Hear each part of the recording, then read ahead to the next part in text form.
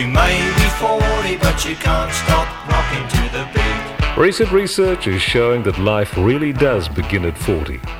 Did you know that Goethe finished his great work of literature at age 87? At 74, Verdi composed his Otello, and Monet was painting great pictures at age 86. There's current evidence to show that the mind actually peaks at 60 years of age and from then declines so gradually that at 80, those who have kept themselves mentally alert can be just as productive as they were at 30.